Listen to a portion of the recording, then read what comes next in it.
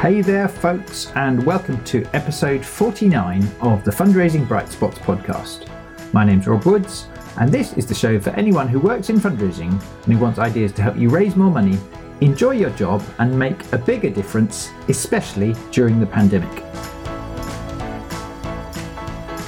And this time we wanted to make a slightly different episode, and the gist of it is that we've now been running the podcast for just over a year. So towards the end of 2020, I sat down over Zoom with my friend and colleague at Brightspot, Ben Swart, and we looked at particular episodes which we think are especially relevant and useful to fundraisers, given the state of the world right now, given the state of the pandemic and how challenging fundraising can be right now. The first of these episodes we put out as episode 47, and we looked at 5 we think are especially interesting right now. And so this is the second one of these. We've chosen 5 episodes which we hope you'll find particularly interesting. In and of itself, I hope you enjoy listening to this one, and maybe after listening to our discussion you might be moved to go and check out a couple of episodes which you may not have heard before. So that's the idea. I hope you find it helpful. On with the show. One of the ones I really loved was with someone known to both of us, Ben, Jamal Iqbal. And one reason I love it is because he works in the higher education sector, and I'm conscious that most of the episodes have been skewed to a more conventional kind of charity rather than education, schools and colleges. So that's one reason, because he's talking about storytelling and the importance of seeking more and more conversations with your supporters, your potential supporters, your alumni, in the context of the higher education sector.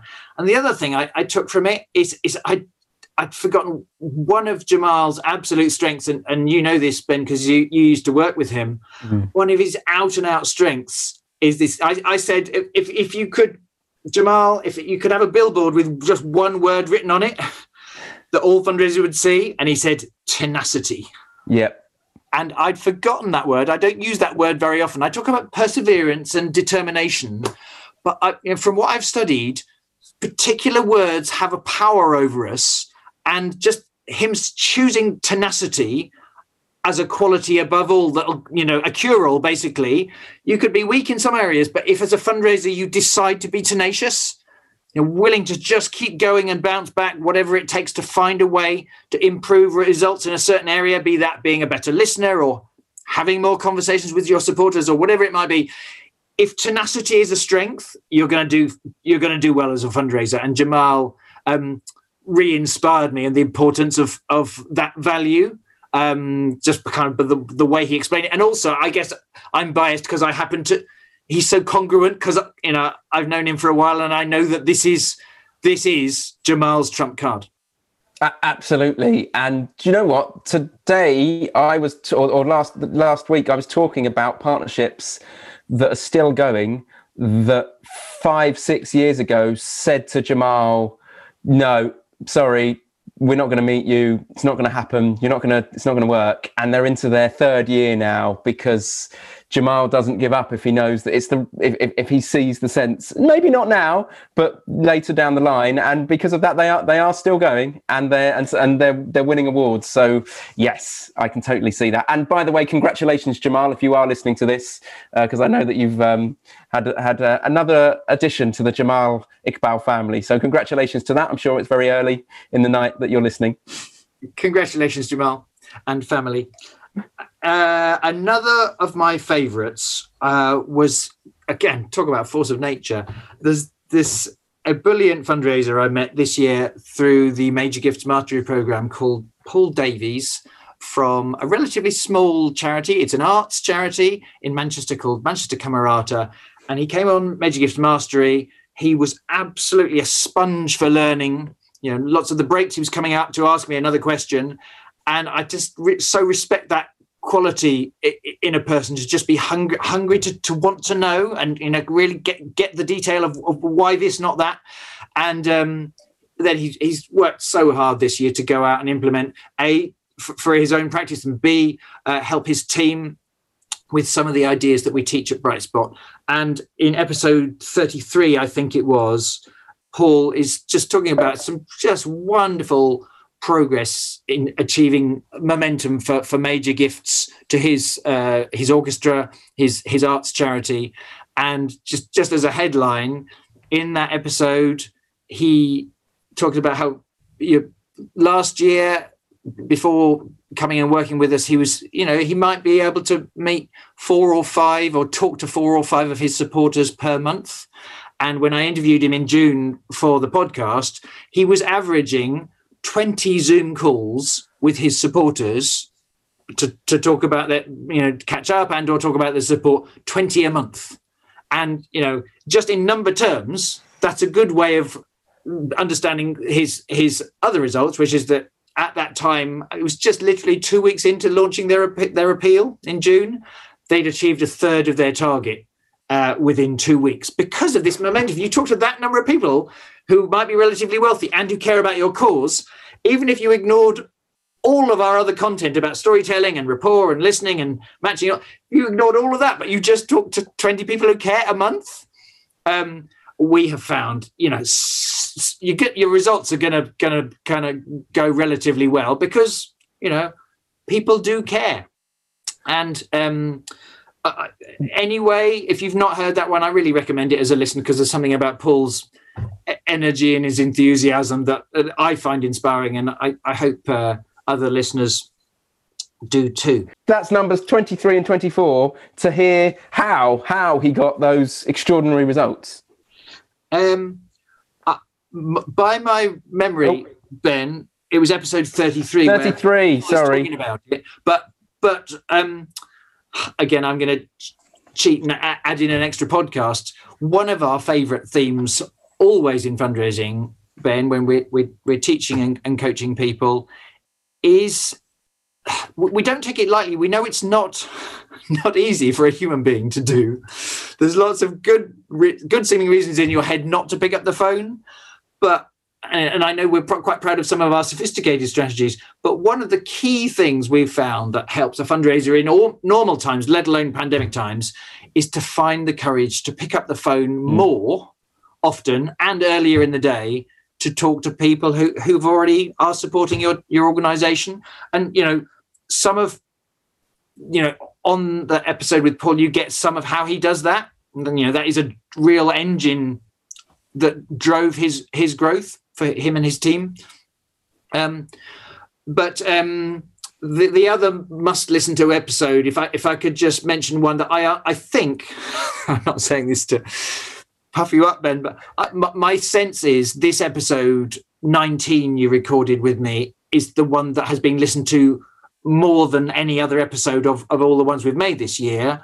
And in it, broadly, you're just helping people find the courage and some technique to be braver in picking up the phone. So thank you for that one. I don't know, there's another dozen stories I could tell right now of the impact that's achieved, but I don't know if you want to kind of just reflect on what it was like to record that or the difference you perceive it's made for fundraisers you coach. Well, I think the interesting thing is that we had a hypothesis. I remember talking to you, it was day 2 of lockdown, that the things that we were hearing as charities, the stories of how tricky the next few months would be, we have to get this to the ears of our donors. And one of the best ways to do that is to have a conversation and care about them on the phone. And since that point, whether it's, I think you said, Stevie, that podcast was what helped her in her charity. Nearly every fundraiser that I've spoken to, when they have been brave enough to have a conversation, to pick up the phone, like you found with Paul, it has made life easier for them. They have got more gifts in, they have got more meetings, they have been more relieved, they have felt a sense of progress, they have felt more confident. It's been working, and it is a reoccurring theme. When people choose to get on the phone, get smashed through that fear, they are feeling so much better for it. So I'm pleased that podcast worked. Yeah, and just recently on the Major Gifts Mastery Program, there's a wonderful fundraiser who mentioned that she and her team, in order to get lots of people to attend their virtual event, she didn't just send an email, she didn't just send a film, but she and her team put in the hours, picking up the phone to their supporters, telling them about this exciting, inspiring virtual event. And, surprise, surprise, lots of people have come to the event and they'll get the value from the event. But the other thing she was saying is, as a team, we got so energized by connecting with people who were pleased to hear from us. And that's always the real kind of the bigger value you get from the brave act or the generous act of reaching out, not for money, but just reaching out because you care, is invariably, and you might get one or two kind of less enjoyable calls, but overall, people who make more calls, have more conversations with their supporters, tend to get their morale lifts and their energy levels go up because of that need for human connection is being met.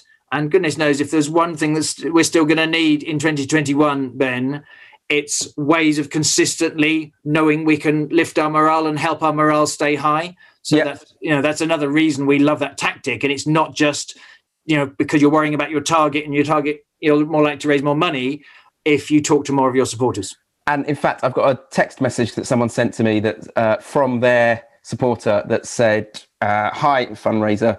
Just to say how thoughtful it was to call us yesterday. Much appreciated. Look forward to getting more news on your plans for streaming, taking things online, etc. Take care. And that is from a millionaire who 5 days into lockdown, that's the message she sent after the phone call.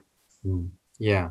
And some of the other inspiring ones, I think Stevie mentioned this on the podcast, is when supporters have said, oh, thank you so much for calling. Do you know, you're the first person I've talked to in the last 4 days. Fundraisers I know care about people. Yeah. And when you lean into caring about your supporters rather than trying to get something from them, the whole game becomes easier. Hey, it's Rob, and I just wanted to jump in really quickly to let you know about our most popular training day for fundraising teams, which is called Storytelling and Influence.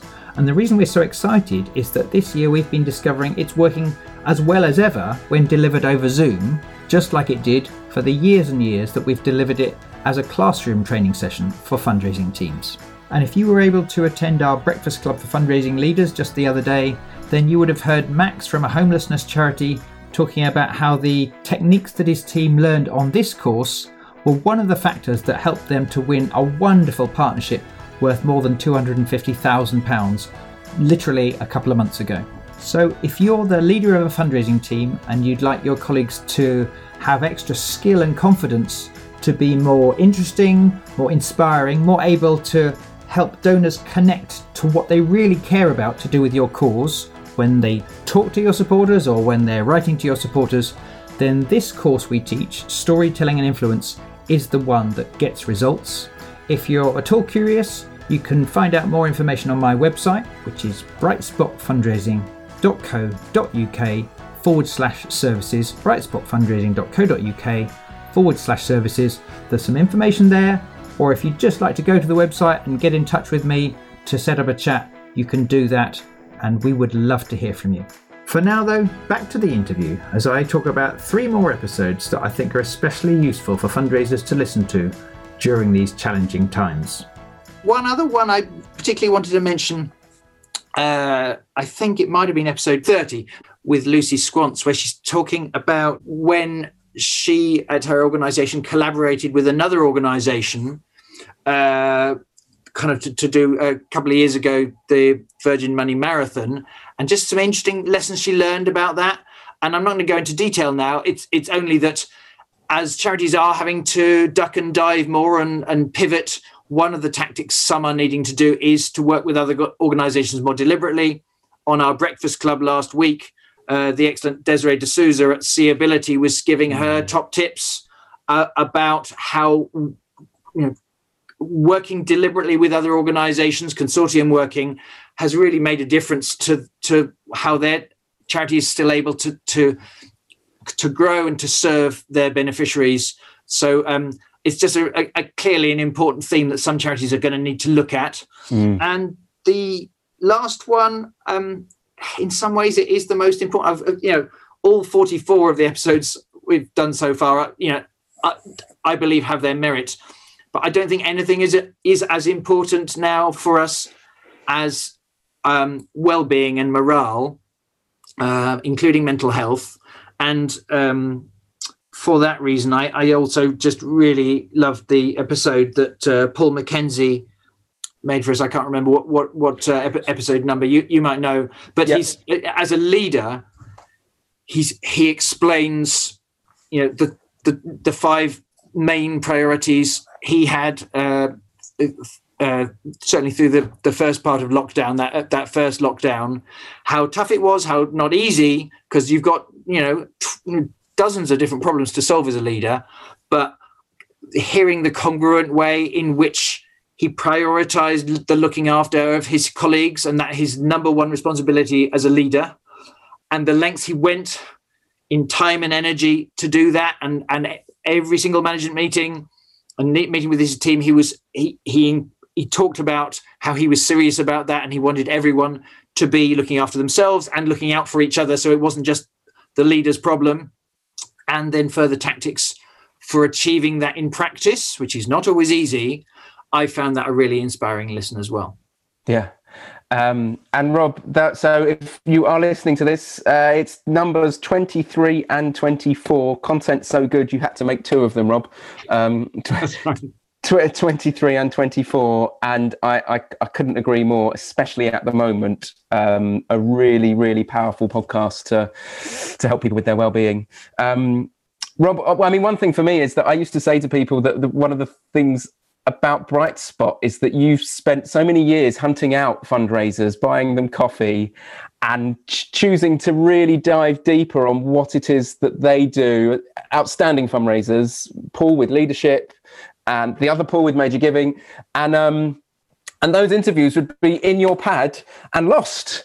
And the thing I love about these podcasts is there are 40 plus interviews now that you've used and we've used to help others to change their habits, to get home on time, be happier, raise more money, and anyone can listen to them. So I'm pleased that you've had a chance to look back, because they really are helpful. Is there anything more that you would like to say to them, Robin, on reflection? Well, I was just, before we finish, Ben, just going to say, your life, if you were, how can one choose one thing? But as you look back over this extraordinary year, either what's a key lesson you've learned, and or as you look forward to the 2021 that's coming at us, what your thought might be for how you as a fundraiser are planning to quite deliberately go out and make the difference you'd like to? That's a really good question. I think that one thing for me is the need to care about, I think you touched on it. Paul has realized that he needs to think through 5 things to care about his people more now than ever before. The reason why a fundraiser is getting messages of support and we're getting feedback from donors saying, thank you for calling me, is because we need to care about our donors more than we ever have done before. And we know that our organisations, the moment this happened, are caring about our beneficiaries more than they ever have done before. And I think that guiding principle of when I begin to focus about my people, about my beneficiaries, and about my donors, it's filled me with energy and confidence throughout this, and for other fundraisers too. And so for me, it's that sense of, if I stop and I focus on the fact that my kids are quarantined, or that I'm stuck at home for another few hours, or all these other things, my energy begins to sap. But when I begin to realize and care about others, especially in those 3, my donors, my beneficiaries, and my people, I've found that it's given me energy, and that for me, that's my takeout. As well as the complete opposite of that, making sure that I switch everything off. I've got an 18-month-old, and it's really hard to think about other things when he's there. So for me, if you don't have an 18-month-old, what's the thing that you can do that can switch off everything else? I'm not sure how helpful that is, Rob, but those are my 3 or 4 ideas. I agree with both points. The finding a way to contribute and care about others energizes, and it helps you feel connected rather than alone and isolated. And secondly, my goodness, we just, whatever one's habit or practice might be in one's life, to just kind of stop the brain whirring. And for some people it's meditating, for some people it's cooking, or whatever it might be. I plan to continue practicing that idea, certainly throughout 2021, to help me be at my best. Ben, thank you so much for playing the role of Parkinson today and having the tables turned on you. I really appreciate it. Thank you so much to the listener. If this was your first episode, I hope we whet your appetite and you want to go and listen to a couple more juicy ones. And to our loyal listeners who have been listening to most of the episodes all year long, a huge thank you as well. So I hope you found my discussion with Ben was interesting. If you'd like to see a full transcript and a summary of the episode, you can do that by going to the blog and podcast section of our website, which is brightspotfundraising.co.uk. And if you'd like to get your hands on some more ideas to help you succeed during the pandemic, then please do check out my ebook, Power Through the Pandemic, which gives 7 strategies to help you raise more money, even now, through major donors, corporates and trusts. You can download it for free from brightspotfundraising.co.uk/power. Before we finish, I'd like to say a big thank you to everyone who's been sharing the podcast with colleagues in your charities and on social media. And if you want to do that today, or if you want to get in touch, Ben and I would love to hear what you think. We're both on LinkedIn, and on Twitter, Ben is @BenSwart, and I am @Woods_Rob. Thank you so much for listening today. If you found it helpful, do remember to subscribe to the podcast today. And good luck in all your efforts to be bold in your fundraising to make a positive difference.